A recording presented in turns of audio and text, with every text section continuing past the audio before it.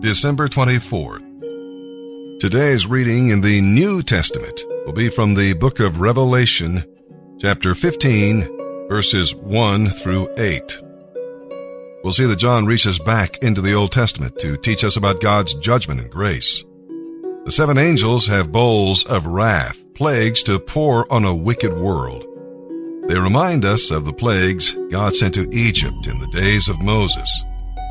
God delivered Israel from Egypt, and they sang a song of victory at the Red Sea. John saw the tribulation victors singing by the heavenly sea of glass. Moses and the Lamb come together in the song of triumph. The heavenly tabernacle is filled with smoke, just as the glory of God filled both the tabernacle and the temple. But the glory then was a mark of God's presence and blessing. The glory John saw was an announcement that God's wrath was about to be poured out on a wicked world. Sinners will not learn from the past. They are rather thick-headed, but believers can be encouraged by the past. The God of Moses and Israel is still defending his people. We are his people. There is a new song for you to sing. And now let's begin today's reading in the New Testament. December 24th. Revelation chapter 15, verses 1 through 8. Then I, John, saw in heaven another significant event, and it was great and marvelous. 7 angels were holding the 7 last plagues, which would bring God's wrath to completion.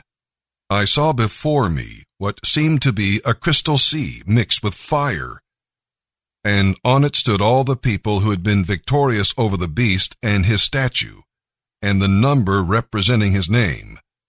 They were all holding harps that God had given them, and they were singing the song of Moses, the servant of God, and the song of the Lamb. Great and marvelous are your actions, Lord God Almighty. Just and true are your ways, O King of the nations. Who will not fear, O Lord, and glorify your name? For you alone are holy. All nations will come and worship before you, for your righteous deeds have been revealed. Then I looked and saw that the temple in heaven, God's tabernacle, was thrown wide open. The 7 angels who were holding the bowls of the 7 plagues came from the temple, clothed in spotless white linen, with gold belts across their chests. And one of the 4 living beings handed each of the 7 angels a gold bowl filled with the terrible wrath of God, who lives forever and ever.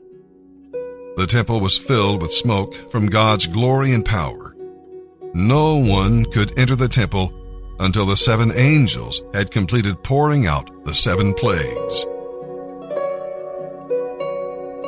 Psalm 143, verses 1 through 12.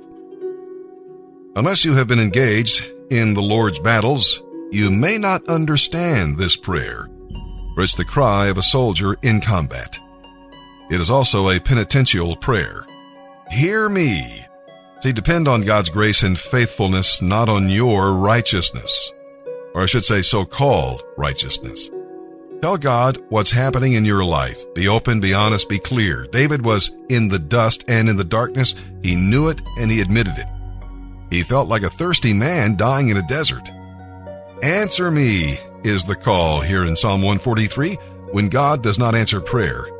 It's as though his face turns away from us and we sink into the grave. Do you find strength and joy in answered prayer? Another cry from David's heart is, teach me. David met with the Lord each morning and got his orders for the day. Without those orders, he did not know how to walk.